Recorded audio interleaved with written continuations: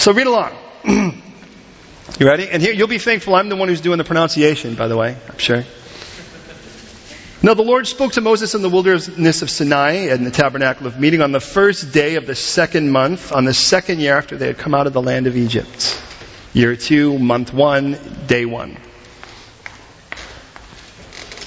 Saying, take a census of all the congregation of the children of Israel by their families, by their fathers' houses, according to the number of names, every male individually, from 20 years old and above, all who are able to go to war. Can you say, able to go to war? Okay, every time I say the word war, every time I say the word war, I want you to go, huh. Okay? It's like a little cause and response. Does that make sense? It's kind of like if you're doing the haka, right? So let's just practice. War. Okay, some of you are getting it. Let's try it again. Let's try it all together now. War. Okay, one more time. War. Beautiful. Okay, here we go. Verse 3. From 20 years old and above, all who are able to go to war.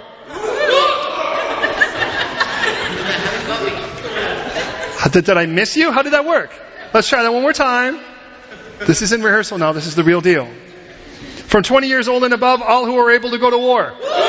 In Israel. Good. You and Aaron shall number them by their armies. And with you there shall be a man with from every tribe and from every head of his father's house. These are the names of the men who shall stand with you. From Reuben, Elidzur, the son of Shedur. From Simeon, Shalumiel, from the son of Zerashadai. From Judah, Nachshon, the son of Aminadav. From Issachar, Nathaniel, the son of Zoar. From Zebulun, Eliab, the son of Helon. From the sons of Yosheph, from Ephraim, Elishama, the son of Amihud. From Manasseh, Gamaliel, the son of from Pedachzur. That's always a fun one, isn't it? Just don't name your child that for the sake of, anyways. From Benjamin, Avidian, the son of Gideoni. Sounds a little Italian, doesn't it? Gideoni. It's an Italian Gideon, but it couldn't be the real Gideon because he's always so afraid. But anyways, from Dan, Ahaziel, the son of Aminshadai. From Asher, Pagiel, the son of Askran or Akran. From Gad, Elishaph, the son of Duel. From Naphtali, Achira, the son of Enan. These were the chosen from the congregation leaders. And by the way, you'll need to know them. They'll be in chapter 2 too. Leaders of the fathers' tribes, heads of the divisions in Israel. Then Moses and Aaron took these men who had been mentioned by name, which we just read, and they assembled all the congregation together on the first day of the second month, and they recited the ancestry by families. They had to prove that they were part of that family. By their families' houses, according to the number of names, from 20 years old and above, each one individually. And the Lord commanded Moses, so he numbered them in the wilderness of Sinai.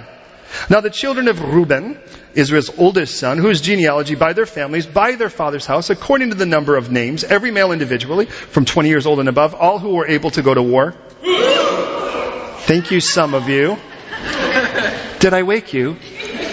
All who were able to go to war? Those who were numbered of the tribe of Reuben were 46,500.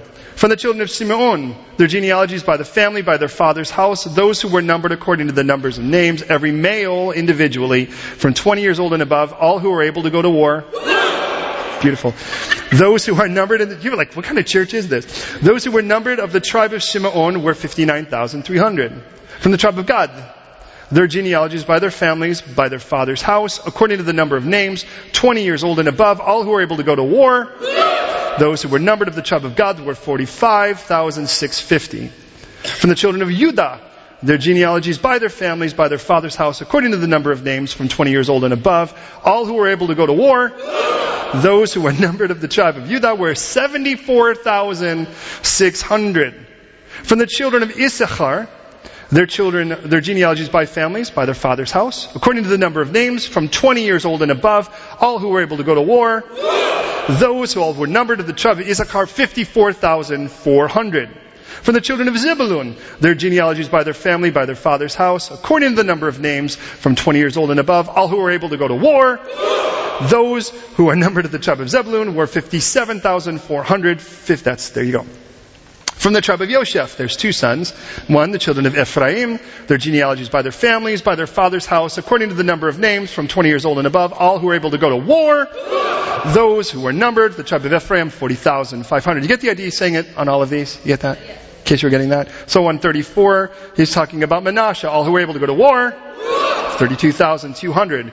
Verse 36, it's Benjamin. And of course by their father's house, according to their names, genealogies, 20 years old and above, all who were able to go to war. Those who were numbered of the tribe of Benjamin, 35,400. Children of Dan. Their genealogies, of their families, by their genealogies, the families, by their father's house, according to the number of names, 20 years old and above, all who were able to go to war. That's good. Don't lose your power now. Those who were numbered of the tribe of Dan were 62,700. The children of Asher, the genealogies by their family, by their father's house, according to the number of names, from 20 years old and above, all who were able to go to war. Beautiful. The number of their names of Asher, 41,500. Children of Naphtali, their genealogies by their families, by their father's house, according to the number of names, from 20 years old and above, all who were able to go to war. Those who were numbered of the tribe of Naphtali were 53,400. Now here's my question. How old do you have to be in the battle? Okay, good. Because if you missed it, and people go, why do we have to do it over and over? And some people go, I don't know, how old? I'm like, we just said it 12 times. These are the ones who were numbered, as you guessed. Now you can be thankful, because of the 601,550 people, we only had 12 listed here. He could have listed them all. But if you actually say, Ammishaddai, wait a minute, aren't you one of the 12 leaders when you're in heaven? If you actually see a guy, his name is Ammishaddai, and you look and go, aren't you one of the 12 leaders of the tribes? He's like, oh my goodness, what church did you go to? Make sure you tell him, Shoreline Calvary Chapel. And he's like, yes, we got ready for war. And then you go, huh! And he's like, what does that mean? You're like, it's part of the church. I don't know. These are the ones numbered, whom Moses and Aaron numbered with the leaders of Israel, 12 men, each one representing his father's house. So all who were numbered of the children of Israel by their father's house, from 20 years old and above, all who were able to go to war in Israel.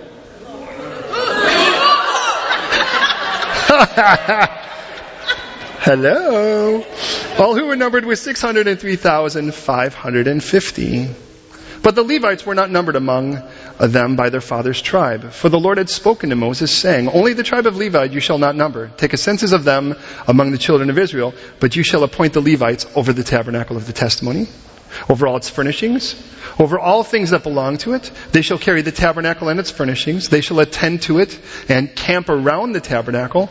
And when the tabernacle is to go forward, the Levites shall take it down. And when the tabernacle is to be set up, the Levites shall set it up. The outsider who comes near shall be put to death. Ugh. The children of Israel shall pitch their tents, everyone in his own camp, everyone by his own standard according to their families. But the Levites shall camp around the tabernacle of the testimony, that there be no wrath on the congregation of the children of Israel. And the Levites shall keep charge of the tabernacle of the testimony. And thus the children of Israel did according to all that the Lord commanded Moses, so they did. Lord, now as we begin this beautiful, this gorgeous book, Lord, cause it to bud and flourish and come alive for us right now. Thank you so much for what you're going to do in this time, Lord. Let every second be redeemed. Let it be, as we've read this now, Lord, show us things so profound that it makes us read it a second time and go, whoa, wow, yeah. And Lord, now interface with us. Embrace us, Lord. May we encounter you in such a way that our lives will be permanently changed. And we thank you, Lord, for what you're going to do now.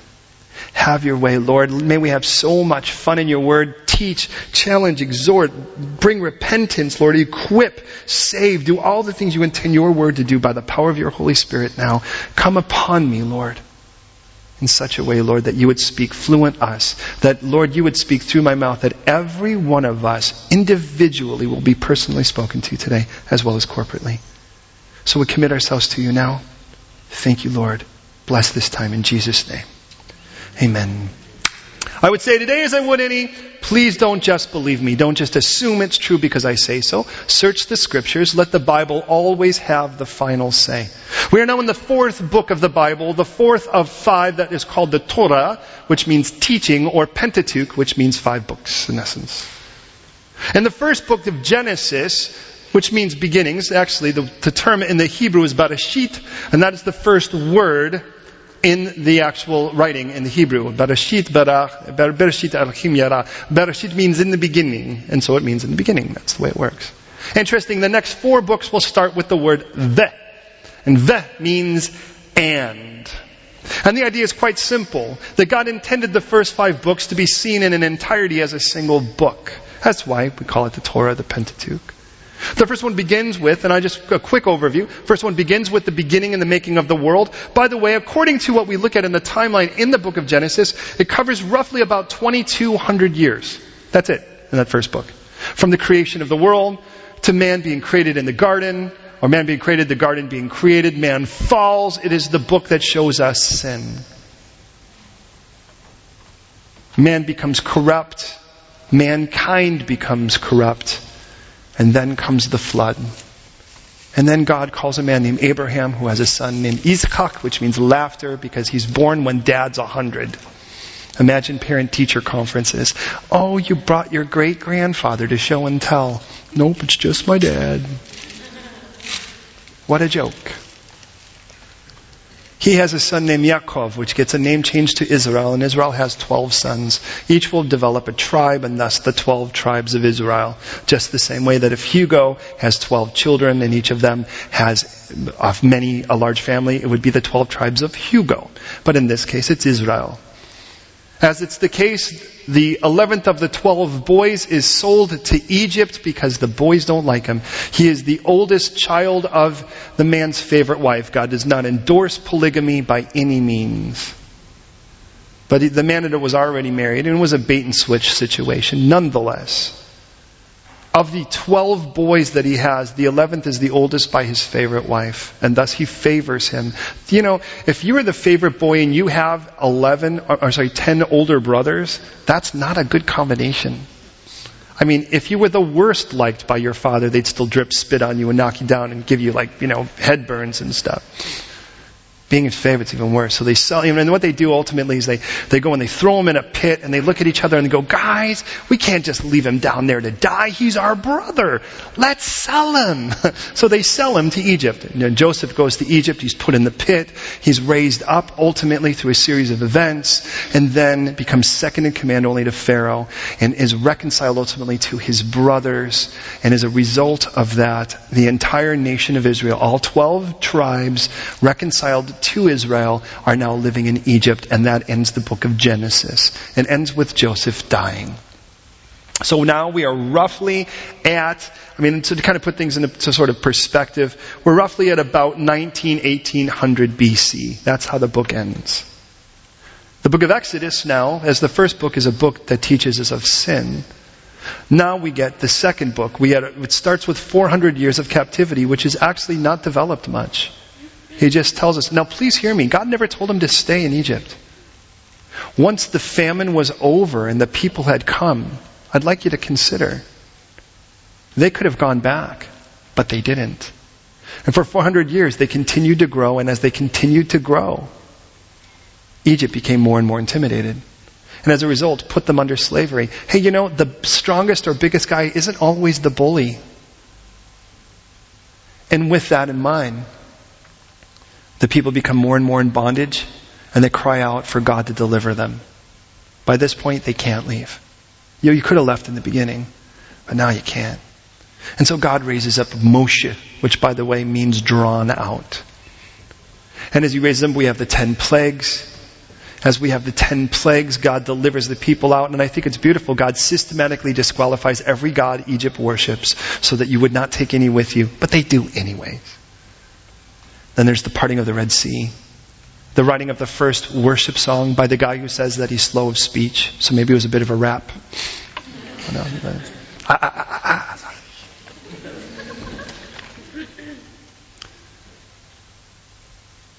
And then he gives them the 10 commandments. Interesting. He had disqualified 10 gods. He had given 10 plagues, and now he gives 10 commandments. It's important to note that God did not give the 10 commandments while they were slaves. God did not say, if you do these things, now I'll get you out. God said, let me get you out, and now let me keep you out. That's the idea. So understand, the book of Exodus is a book of salvation. The people have been saved out of Egypt. out of the hand of the enemy, out of the land of slavery. It is a book of deliverance in that sense, or at least removal. But it doesn't take long. God not only gives them the 10 Commandments, but He also says, now make me a sanctuary so that I may dwell among you. Since Eden, you could see God saying, since Eden we really haven't hung out much. And I'd really love to be among you. Show me another God that wants to be among His people. Our God loves to be among us. Rotten, nasty, filthy, goofy, messed up. He loves to be among us. Us, not Him. He's not any of those things. What a great God. So the blueprints are given, the tabernacle is constructed, and as the tabernacle is constructed, thus ends the book of Exodus. It ends then, if you think about it, 401 years. 400 years in bondage, and then the 1 year they have since then. In that 1 year, they will make it to Sinai. That's where they'll get the 10 Commandments, the blueprints for the tabernacle, and the tabernacle will be constructed for the first time. And as the tabernacle is constructed, God's glory fills the tent, and as God's glory fills the tent, we hit the book of Leviticus, which lasts a month. During that month, God says, now let's get going. Now that we have the tabernacle, now that we have the camp, let's do something with it. Now that we have church, let's do something with it. So He raises up priests to serve, and He shows them the sacrificial system, and then He inaugurates the priests. And then He moves them to the Day of Atonement, that desire to be clean, and then to the feasts where we gather together to celebrate our King, and then to keep our wick burning, our lights burning bright. And the book, that book ends, if you remember, with this stark warning in the last chapter that says, to keep a vow will cost you, but to break it will cost even more. And that's how Leviticus ends. So now, the tabernacle has been constructed. The priests have been inaugurated. They're about business, not without hardship. God made clear, if we're going to do this, I'm going to be viewed as holy. The book of Leviticus is a book of sanctification. How God sets apart His people, and He does it by the blood, His blood. Genesis, a book of sin. Exodus, a book of salvation. Leviticus, a book of sanctification. A 2-pence word that just means setting you apart. You see, the moment you gave your life to Jesus, if you have given your life to Jesus, God began by placing His Holy Spirit in you, and He starts to separate you from the rest of the world. Ironically, we may spend the rest of our time trying to look more like the world, and God's making us look less like the world. You are fighting God. Get over it. And then He takes us to the book of Numbers. Twice in this book, chapter 1 and in 26, He's going to have us count the people. And as a matter of fact, go ahead and go to the next one of those, in a lovely shade of yellow. Do we have the next graph, the comparison of those? There it is. Now look at this. This is basically the middle part of chapter 1. Did you notice that? Here is, let me get out of the way. Here are all of the listings by tribe of how many there are in chapter 1.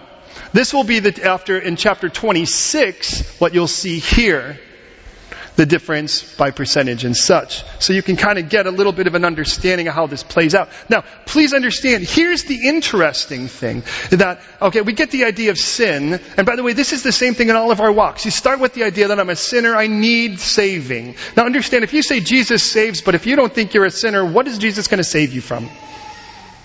Your life's a little rough. From the hike in prices for travel. That's what He's going to save you from? A little bit of discomfort? The fact that you may not like yourself, or you're getting older, or you wish you were prettier, stronger, more built, or whatever. That's it. But God isn't here to save you from something temporary first. He's here to save you from the eternal. And so we recognize I'm a sinner, and all that means is I am not who I'm supposed to be. I'm not where I should be. I'm not the person I would like to be. So we cry out for a Savior. But understand, saving means removing. Saving does not mean making you a little nicer in the place where you were.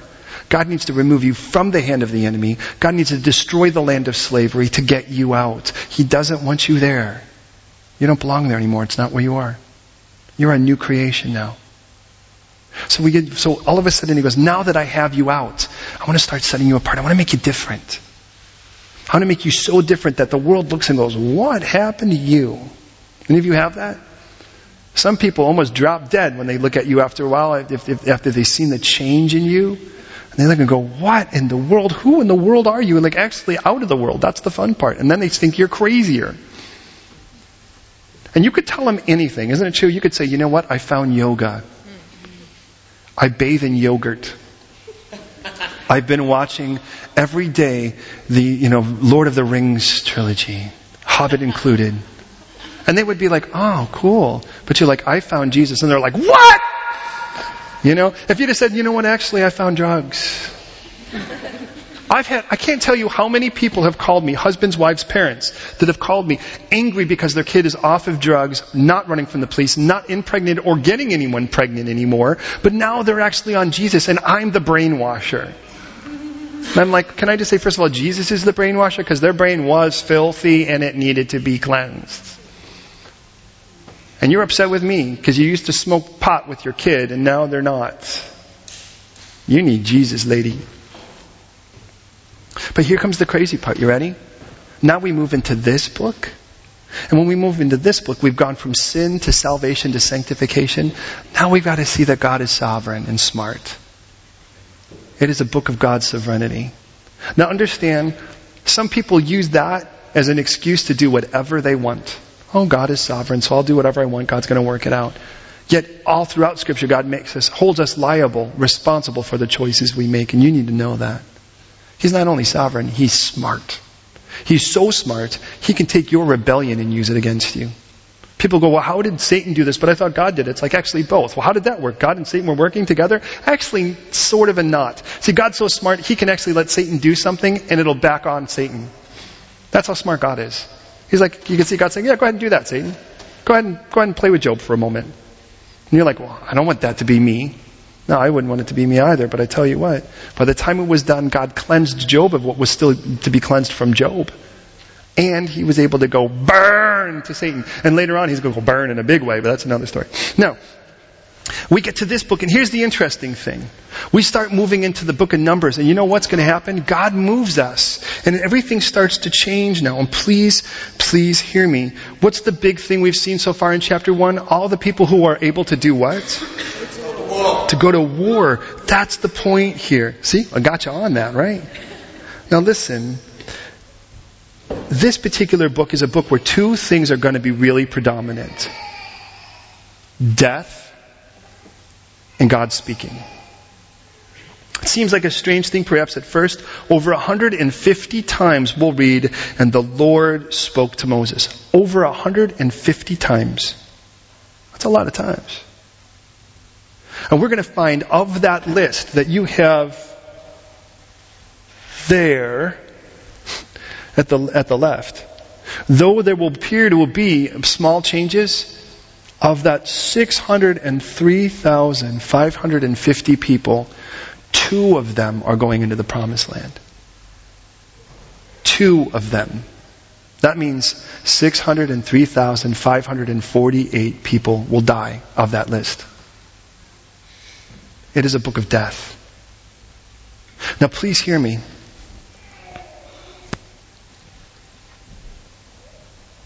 When I first read this book, I remember how when we left Egypt, we left as a mixed multitude. There were some that were real excited about leaving, some that didn't want to leave at all. Some that really didn't know why they were there. It seemed like that was the majority. And I used to think, well, that's the church, right? There's some that are in love with Jesus, some got dragged by like their auntie or something, and then there were those who weren't sure really why they were there just there. Maybe it's good pie or something afterwards. But then the Lord showed me, He's like, you know what, really, that's you.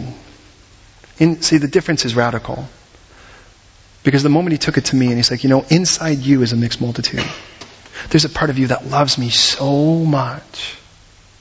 And there's a part of you that really still looks at the world that you came from and looks at it like glory days. There's a part of you that doesn't really know what in the world's going on. These days, that part's pretty predominant. And when I realized that, I saw how merciful it was for that old generation to die in the wilderness. You see, the old man doesn't make it into the new world well. So the old man has to die. Interesting, this is the book of battles. You see, we came from slaves and we went from slaves to sons. I mean, that's kind of how this started. But as we went from slaves to sons, I kind of get the idea here as I look at this, that there's so much more. I mean, now we go from wanderers to warriors. But please understand the big issue on this is that God doesn't want you to do it alone. All of a sudden, God starts to tell you how the camp is made. It's been a year into it. And now God says, let's actually get organized. Let's make this so much more than a bunch of people who happen to say that they belong to me coincidentally together. And that can be church if we have no concerted interest. Now, I'm not talking about me. I'll guarantee you, I will have a vision and I'll have a very clear direction of what I want because I'm on my face before the Lord for you and for me. And to be honest, because I like me enough that I don't want to stand guilty before God. But I also love you enough that I want to see you there. But people can just show up and it's like, well, we just kind of show up together. Now think about church. What church is. Church. We all kind of come in and we kind of sit down and we do our thing. We watch the show and we go home and that's it. That's it. That's what God intended. See, the problem is what God says is now that you're mine and now that I'm setting you apart. That's Leviticus, right? Now that I'm setting you apart, battles are going to start happening. Battles are going to start happening. You know the most amazing thing in all of this? Is that though the battles are going to start happening, most of the battles will not be against other armies that these people are going to die from. It isn't like the Amalekites pop up, the Ammonites pop up, the Philistines pop up. That's not what you're going to see the most in this book. Oh, there will be those. But you know what it will be? It will be lust. It will be regret. It will be bitterness and anger and pride and vanity. Those are going to be the bigger battles for which 601,548 people won't make it because they will not, by faith, embrace God the way He intends. Listen, you ever wonder why it is? You're like, no, I'm saved. Why are all the battles happening now? You ever wonder that? Well, walk with me on this. Don't believe me? Look at the text with me, will you? Here's what it says. Verse 1. Now the Lord spoke to Moses in the wilderness of Sinai in the tabernacle of meeting. Notice, by the way, Moses is in church. He's in the tabernacle. On the first day of the second month, on the second year after they come out of the land of Egypt. So they've been there, by the way, in Sinai 10, 11 months. He says, take a census of the congregation of the children of Israel by their families, by their father's house, according to the number of names. Every male individually from 20 years old and above who are able to go to war. Oh. I saw it coming. It's interesting, David will take a census later. And when David takes a census, there will be 1.3 million men in his army. 1.3 million. That's a big army. Of course, God promises an army at the end that'll be 200 million. So that's an even bigger army. The difference is radical. Understand that the Jewish people took censuses for one primary reason, to find out how many men are going to fight. Now understand, it was a sin for David. And the reason it was a sin for David was because David had already trusted in the Lord. David stood before Goliath and the army of the Philistines, trusting in the Lord's might. But as he got older, he couldn't fight like he used to. And as a result of that, he started to check and see what his backup was, what his fallback was, his army. What was interesting is how many of them would die. So understand, the idea of counting your fighting men is a foolish thing in regards to David, because it moves his confidence away from the Lord to people. But here, God says, Moses, you aren't David. You need to count these people, not because you need to know who you have in your army, but because, listen, because the people need to know that they are an army. That's why. Because you've been slaves for so long. You've been suckers for so long. You've been under the thumb for so long. You need to recognize that this is not the pastor's battle. This is the church's ground to take. London is the church's ground to take. And until we believe that, we'll sit idly by. This is supposed to be boot camp. This is supposed to be the meeting in the locker room before we go out and take the field. This isn't supposed to be a class where we just hope to write the answers right, tick the right boxes, and pass the test at the end. This is actually one of those, you have to live it out kind of tests. He goes, you need to go out and you need to tell every man 20 years old and over. Now you need to recognize those are the same men that will say no when God will say from everyone 20 years old and over that didn't trust me isn't going to make it in. There's an age God held to accountability. Did you notice that? If you were 19, maybe you're like, dang it, I didn't get to be part of the army. Maybe you were like, great, I didn't get to be part of the army. But it's like, don't worry, you will turn 20 someday. And if you were one of those people that were 19, when we'll see by Numbers 13, 14, when they don't want to go into the promised land and says, well, everyone 20 years older and older will die except for those two guys, I'd be very thankful to be 19. How about you? So God's like, once you're not a teen anymore, you're a teen. Now, I've seen some guys, I'll be honest, that are 13, 14, that are more mature and more godly than many men that I've met that were 60. I'd rather have them lead a brigade. But there's still things to be done with that. But then David was more than likely a teen when he was called. Jeremiah was a teen when he was called. In this case, God says, look, I want you to number them because I want you to realize you're an army. And there are battles to be fought, beloved. There are battles to be fought for every one of us. And I want you to recognize that. Now listen. Jesus says, and this is where it starts, we started as slaves. In John 8:34 it says, whoever commits sin is a slave to sin. Every human being is born a slave. You may not feel the shackles around your arms and hands. Hey, this is in no way to belittle people who have ever been in some form of slavery where they were kidnapped and the horror of it we've seen. And of course, it's all over the movies these days. It's very popular. But every person has been maltreated and been a sucker to sin. And Jesus set you free. If you said yes to Jesus, He set you free. And you've become sons. Scripture says, by the way, that God has not given you the spirit again of bondage to fear, but the spirit of adoption, by which we cry out, Daddy, Abba, Father. But now that God is making clear there is a battle to be fought, it is in this context, please hear me, it is in this context that God says, you're never to do this alone. He didn't do it by saying, now I want you all to sit, and I want you to sit with every one of those people individually. He says, gather them all together and say, look around you. Do you remember when this was 10 people in a living room? Hey, I'm not saying that this is the size of London. What I'm saying is that God is building an army. And we don't battle by physical force. We fight on our knees. And we wield the sword of the Spirit of God, which is the Word of God. And we preach the gospel of the kingdom of God, which punches holes in the darkness, binds the enemy, for which we walk in and take his stuff. Because He told us that such a confession, that even the gates of hell themselves couldn't prevail. And since we're not in hell, why would the gates concern us? If we weren't there, if we're on the outside, and He says to those that are on the outside, the gates of hell can't prevail, apparently we must want to go back in. To say, who's with me? I'm coming out. And Satan can't do anything. It's not like He's saying, no, stop. Well, there will be battles to be fought and He'll be involved. Let me lay out 3 basic battles that will be fought. Please write these down if you would. Chances are you're in one of those now, whether you know it or not. The first battle, by the way, is in 1 John chapter 2, verse 15. When He tells us, do not love the world or the things of the world. For if anyone loves the world, the love of the Father is not in him. For all that's in the world, the lust of the eyes, the lust of the flesh, the boastful pride of life. So these things are not of the Father, but they're of the world. And the world is passing away, and the lusts thereof it. But he who does the will of God abides forever. The first battle you will fight will be the world. 1 John chapter 5 tells us that the world is under the sway of the wicked one. It's under his influence.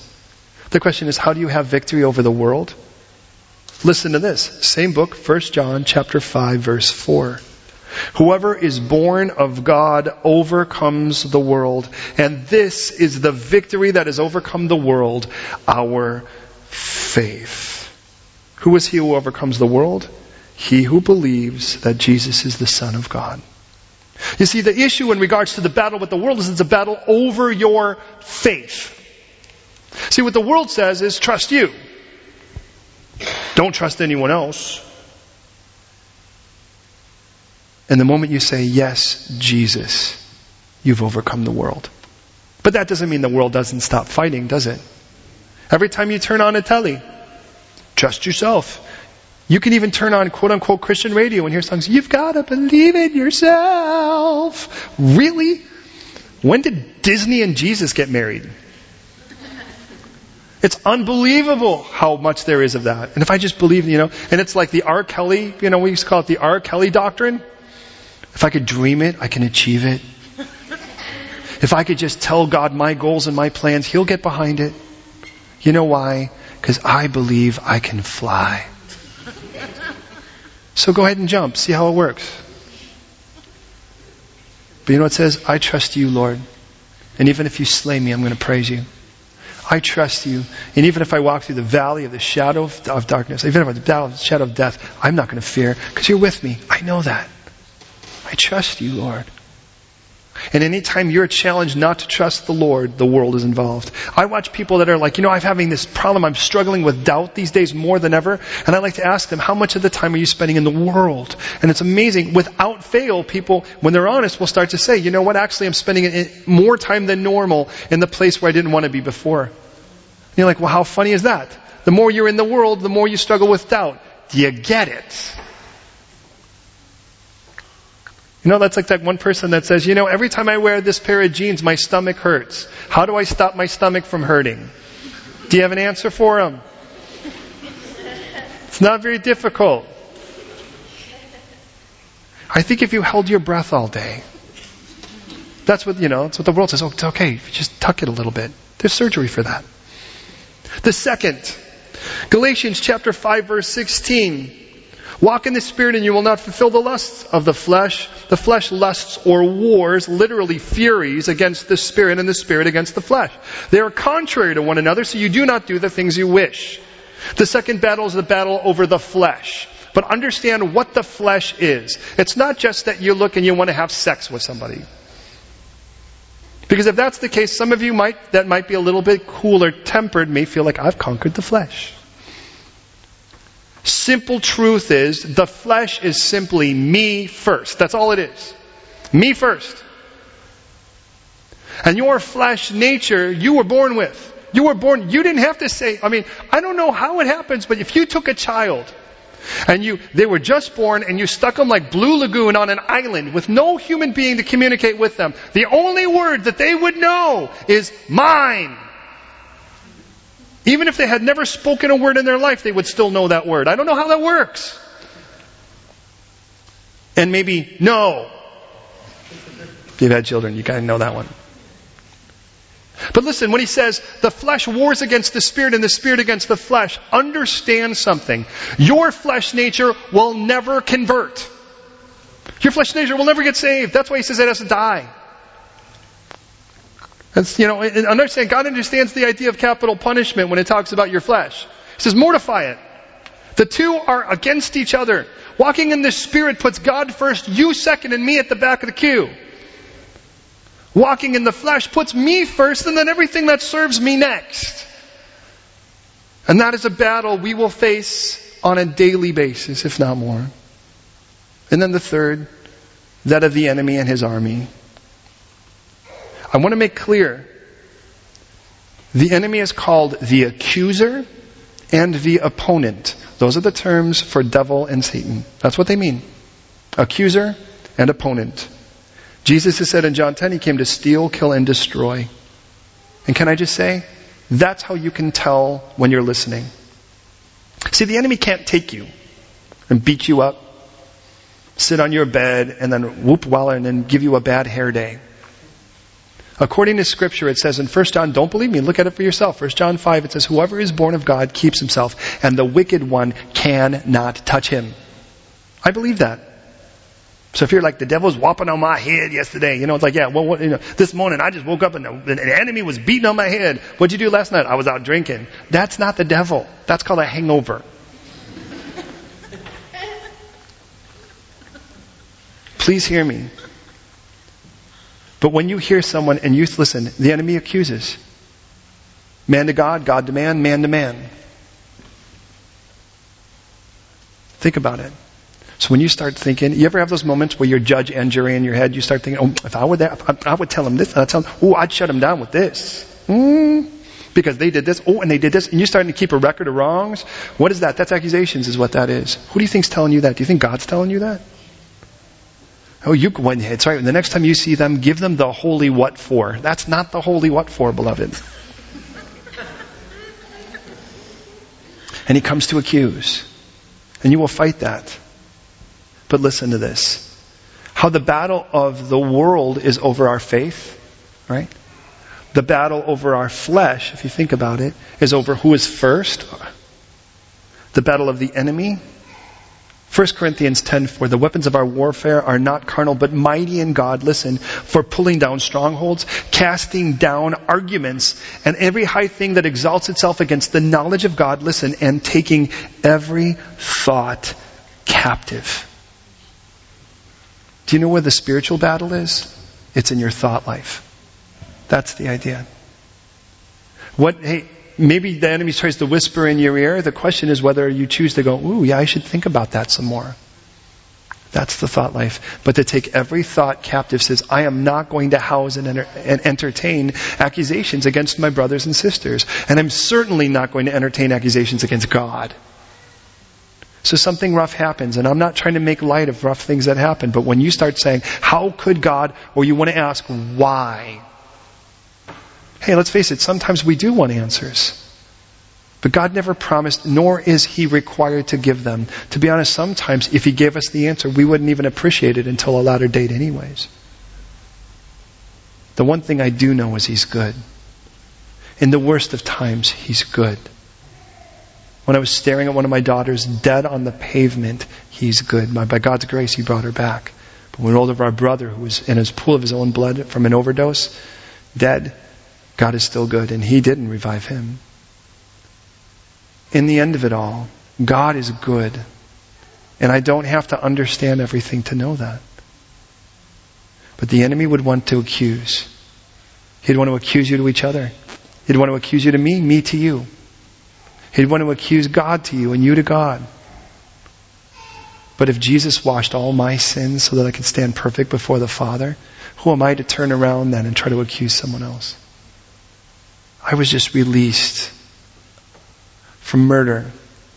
I have no right to try to go and nail you on a misdemeanor. Well, with that in mind then, we get that. No, notice it says then, verse 17. Moses and Aaron took these men as they had been mentioned by name, and they assembled a congregation. Notice we're all there together on the first day of the second month, and they recited their ancestry by families, fathers' houses, according to number of names, 20 years old and above. Why did they do that? Why did they recite their ancestry? Listen, because a warrior must be family. And please hear me on this. Hey, it's one thing when what you're having is something that's an internal ministry. We're going to pull everybody together and we're going to minister to each other. But the moment you're going to go out into the world and start kicking down the doors of darkness, your team needs to be, your warriors need to be family. Because otherwise you've got a guy with a gun in your own team you're not sure is going to shoot you. Truth be told. And that's what happens here.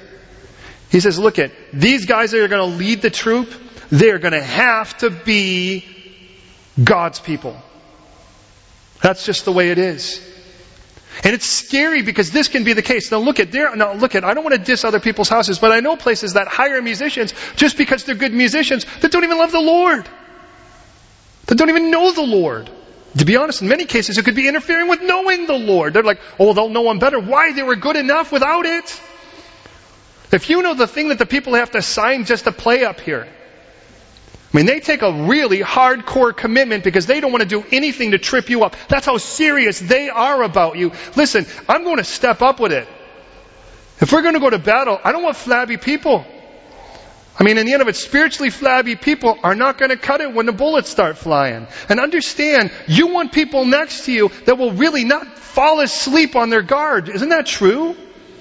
Now, I understand the idea, again, of an internal thing. Hey, our whole purpose is to get people in and love on them here and watch them come to know the Lord. But the moment you're going and you're advancing to take ground, be careful who's on your team. These guys had to recite their ancestries. Nobody could play this. Nobody goes, well, I'm Jewish. What tribe are you from? The tribe of... What tribes again? You know, those guys. Hey, when it says in 2 Corinthians 6:14 to not be unequally yoked with unbelievers, do you know what it means to be yoked? It means the two of you are put together for the same mission. 2 oxen were put with the same thing upon them to walk the same direction so that they can go and pull a plow. What happens when you have 2 that are unequally yoked? You have a big one and a little one. The big one gets chafed. the little one gets pulled, they both wind up exhausted. You know what you have at the end of it all? A barbecue. That's all that's left for it.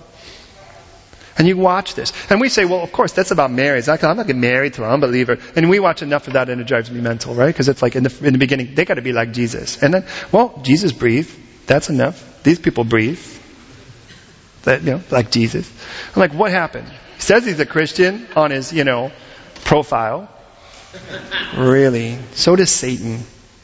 According to the Corinthian letters, it says that Satan himself masquerades himself as an angel of light. I guarantee you, if Satan had an eHarmony profile, it would not say, ruler of the dark world. It would say, Christian, deacon, Bob, whatever, blah, blah, blah. And I'm not trying to pick on that deacon, Bob. You get the idea. But you realize anything that we put ourselves to the mission together is yoking. Not just marriage. Don't ever expect a person that's ever going to serve here in any capacity to be anything but in love with Jesus. That's my heart's prayer. And I can't tell that. But I can ascertain certain things to see at least that it points in that direction. Because look, I love you guys enough. I don't want anyone here that's going to lead you astray. And that includes me. I'd rather die than see that happen. Hey, being unequally yoked is a huge deal. And it's so much more than just marriage. It's anything that you yoke. Hey, Ephesians 2:3 tells us that we were originally children of wrath. But Romans 8:15 says now we've been adopted. Now that's how we become family. The question is, have you accepted the gift of Jesus Christ's death on your behalf, resurrection 3 days later, to allow Him to be Savior and Lord of your life? That's the choice you have to make. This is what makes adoption so profound, is that you as the adopted get to choose whether or not you want to be adopted. It was 9 years ago, the 4th of July, we were sitting in the White Swan in Nanjing. When they brought us into this hotel room and then brought this beautiful little girl in. And we knew the moment we saw her, she was ours for the rest of our life.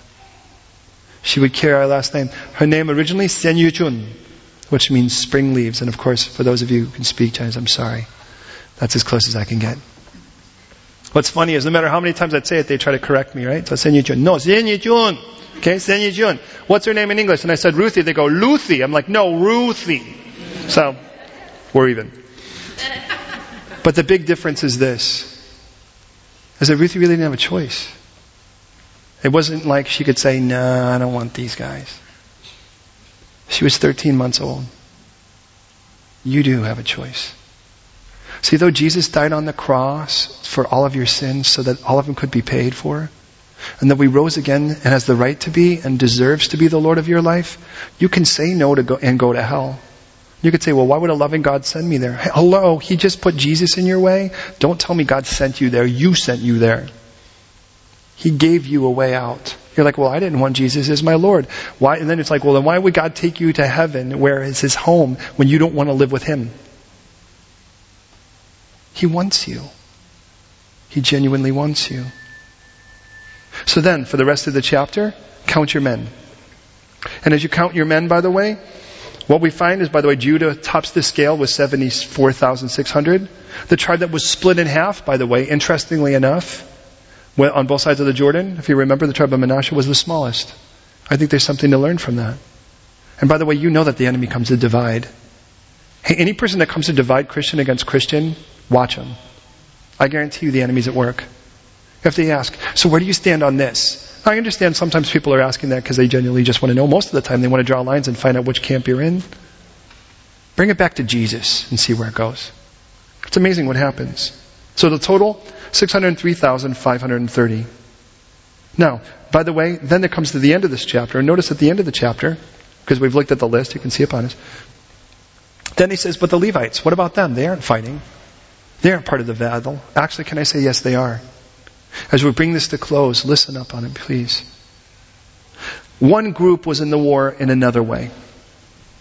They attended to God's dwelling, which God told us was was the place of His testimony. That was the term He used. Notice it, by the way, verse 53. Look at it with me. The Levites shall camp around the tabernacle of the testimony. And then it says, and the Levites shall keep charge of the tabernacle of the testimony. What do? Well, they prep for mobility, they carry, they set up, They camp around it. They live there. What is their job? Please hear me. Because interestingly enough, though God wants you all to know that you are all called to be warriors, there are people that God ordains specifically for you to note that God needs to be at the center of the camp if we're going to win the battle. And there are people specifically, understand, they are not absent of the battle.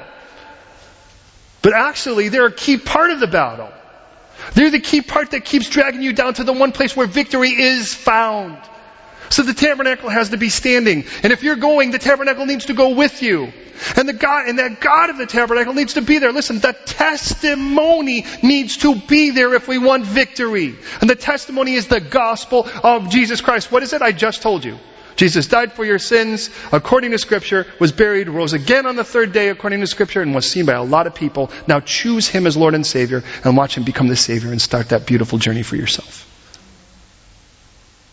Now those people, by the way, they might not go and grab an axe or grab a sword, at least is the way we know it. But all the sword swinging in the world will gain nothing if God's not in the center of the camp. And you know what happens? You start a ministry with the very best intentions, and you get so busy swinging your axe and poking your sword for so long, you forget even why you're doing it. And you think doing something nice is good enough, but God's not in the center of the camp anymore, and you wonder why you're working so hard and getting so little done. I'll tell you why. Because God has ordained a group of people to irritate you enough to remind you, is He in the center of this? The center of this. And there will always be those that will say, well, God could be a byword, but you can't have God as a byword in a ministry. When it's God's people, God is in the center of that ministry. Now, we're going to start a ministry, and maybe Jesus will be mentioned. How was He in the middle of that ministry? How was He in the center of that camp? Because He needs to be the center of that camp if you really want to see the victory that God intended. That's why He puts the Levites where they are. And He says, but here's the thing, while you guys are out swinging your swords, these guys are still out giving sacrifice. Because we want to actually be clean in our conscience. We want to make sure that's the case. Now listen, one last thing, and we'll close this up. There's one key point to the entire second chapter. Read through it with me once, and I'll point it out. Ready? Thank you. You ready? Yeah. Okay, look what it says. Now God is a place for everything. Look it. The Lord spoke to Moses and Aaron, saying, every one of the children of Israel shall camp by his own standard. That's a flag. Beside the emblems of his father's house. They shall camp some distance from the tabernacle of meeting. There will be 4 standards. Note. Verses 3 through 9. The east side boys. Towards the rising of the sun, those of the standard of the forces of Judah shall camp according to their armies. Nashon, remember those guys we got listed? They'll all be here. Son of Amminadab, shall be the leader of the children of Judah. The army numbered at 74,600. Those who camp next will be the tribe of Issachar. Nethanel, the son of Zuar, shall be the leader of the children of Issachar. The number of theirs, by the way, 54,400. Then comes the tribe of Zebulun. Eliab, the son of Helon, shall be the leader of the children of Zebulun. And the army will be numbered at 57,400. All those who were numbered according to the armies of the forces with Judah, 186,400 shall break camp. Now look at, ready? Here we go. I'm going to just try to do this. I'm going to break you up into 4 groups. We're almost done. Please stick with me for a moment. Ready? So here you go. The back group right there, you're going to be the east side boys and gals. Okay? Ready? Now this is all you need to know. You need to know one number. Here is your number. 186,400. Your turn. Okay, how much was that again? 186,400. Very good. East side boys, 186,400. Now remember, this is only the fighting men. You have, remember, 601,550 people that are fighting men between 20 and 60. Add wives, children, grandpas, nans. You've got well between 2 to 4 million people. You with me so far? East siders, how many you got?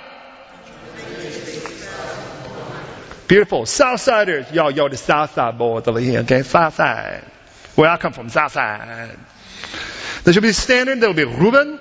According to their armies, the leaders of the children of Reuben will be Elitzur, son of Shadur. The armies that are numbered with him, 46,500. Those that camp next to whom will be Shimon. The leader of the children of Shimon is, by the way, Shelumiel, the son of Zerushadai.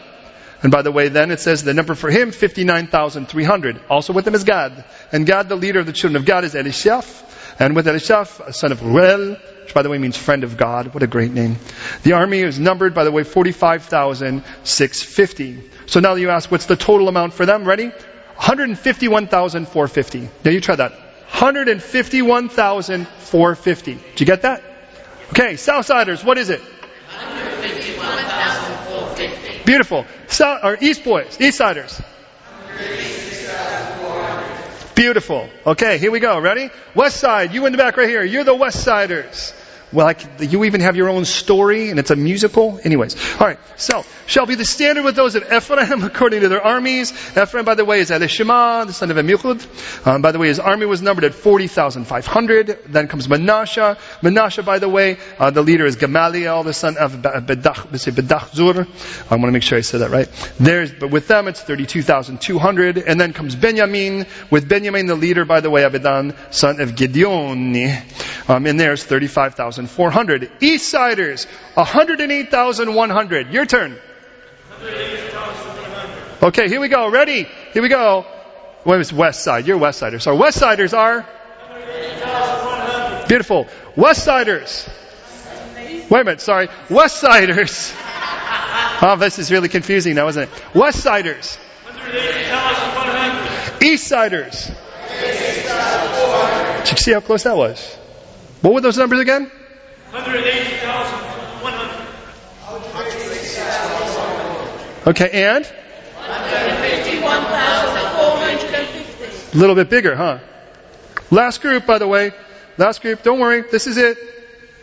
Now listen. The standard that shall be with Dan, by the way, according to it. The guy's Achiezer, the son of Amishadai. By the way, he has 62,700. Asher, by the way, the leader of the children of Pagiel, is Pagiel, the son of Achlan. By the way, he has 41,500. Naphtali, by the way, son is Ahira, son of Enan. By the way, then he has 53,400. And that means, by the way, then you guys up here in the front, you are now the Northsiders, and the Northsiders are 157,600. What's your number? 157,600. Okay, beautiful. So here we go. Ready? North is? 157,600. South is? 151,450. Not so bad. You're like, why are we getting these numbers? Watch what happens. Westsiders. 108,100. Eastsiders. Ooh. Now we've got these numbers, right? We've covered them up. And notice he says, by the way, with 4 different standards. Okay, so no, follow me on this for a second. If we were to take them and we put them in the camp, what's at the center of the camp? The tabernacle, right? The tabernacle, you have to have the Eastsiders, the Westsiders, the Southsiders, and the Northsiders. Does that make sense? So you put them out? Well, what would happen if you put those numbers out on a graph? Let me show you what it looks like. Like this. That's not it. Like this. There it is. Look at these numbers. 186,400 versus 108,100. 151,400. 157,000. Does that look kind of interesting to you? Later on in the book of Numbers, this guy hires this prophet, this renegade Ronin prophet, right? Balak, right? And he takes him up, and at one point he takes him up on a ridge. And as he takes him up on a ridge, and we'll get there, he looks and he sees, listen, and God makes specific note, it says he sees Israel encamped. And he says, I see him, but not now. He just starts speaking about Jesus. And he looks, and this is what he sees. Is that an interesting thought? And you read, oh, these numbers. Why did we have to say these numbers? The guy couldn't even figure out what side was west. This is why. Listen, 4 standards. What are those 4 standards? Last thing, and we pray. Interesting, those 4 standards, when you actually look at the Talmud, and I'm not saying the Talmud scripture by any means, when the Talmud quotes it, this is what they say, and this is from the treatise of Chigiga, by the way, Chagiga, from Babylonian Talmud, by the way, commenting on Exodus 15, it says, there are 4 different standards, and this is what they are. The lion, because it's the king over all living creatures. The ox, because it's the king over domestic beasts. The eagle, because it's the king of birds. And man, because God placed him over all of them. Interesting, because if you look at Ezekiel chapter 1, verse 10, when we go to scripture, which is true, and we're sure of it. Those living creatures, their faces had the face of a man, the face of a lion, the face of an ox, and the face of an eagle. Revelation chapter 4, the 4 living creatures. What did they have? A lion, a calf, a man, and an eagle. Which is interesting, because if you look at the 4 Gospels, the first of them, Matthew presents Jesus as the King of Kings, the Lion of the tribe of Judah. The second, Mark presents Jesus as the servant of all, the ox, the greatest servant. Luke presents Jesus as man. Focuses on births, by the way, because Jesus is man. John presents Jesus as the eagle, God in the flesh. You understand, they were the 4 symbols that made its way onto this, the veil that got torn. That showed us that God was coming out all the way in the temple that we'll see later. Beloved, hear me on this. God has made you an army. He's making you warriors. But listen, the battles you're going to fight, don't fight them alone. The battle of the world, the battle of your flesh, the battle of the enemy, don't fight those alone. We come here, but when we camp, that's what it should look like. Because if we camp and it looks like our church, it's the Calvary dove instead of the cross of Christ, we're in trouble. If it looks like the Holy Spirit hour, we're in trouble. Because we can do all kinds of things and be selfish and proud and competitive and arrogant, but never pick up our cross and follow Christ like He intended. And you want to walk in victory, pick up your cross and follow Jesus and watch what happens. Because, beloved, I believe God is about to set London on its ear, and I believe He wants to use you to do it. And I'm not leading you into that battle. Jesus is leading us into that battle. But if we're willing to camp right, you always can find the Lord. He's at the center where He belongs. Will you pray with me? Lord, I thank You so much for this beautiful text and a great way to kick off Numbers, Lord. Certainly, Lord, we've gone through 2 chapters and an introduction. Woo-hoo. Thank You, Lord, for the privilege today of being able to say yes to You. For the honor, Lord, of being a part of this battle. And we recognize, Lord, that You promised us that battles will happen. You didn't tell us that life would be without challenges. You told us that even those who built their house on the rock would incur storms. But the difference is that the house would stand. So, Lord, I pray right now for every person here that You would not allow us, Lord, to escape what You want to tell us today. And Lord, that You would make us the family You ordained for us to be. Lord, You would make us the army You ordained for us to be. And Lord, today, please today, move in our hearts, Lord, move in our hearts. Lord, I pray for those that are hot in the battle right now. The battle of the world, the battle of the flesh, the battle of the enemy's lies. Today, Lord, set them free. Give them the victory, Lord, that only You can give. And I know, Lord, it starts with a simple cry to You, for whoever calls on Your name will be saved.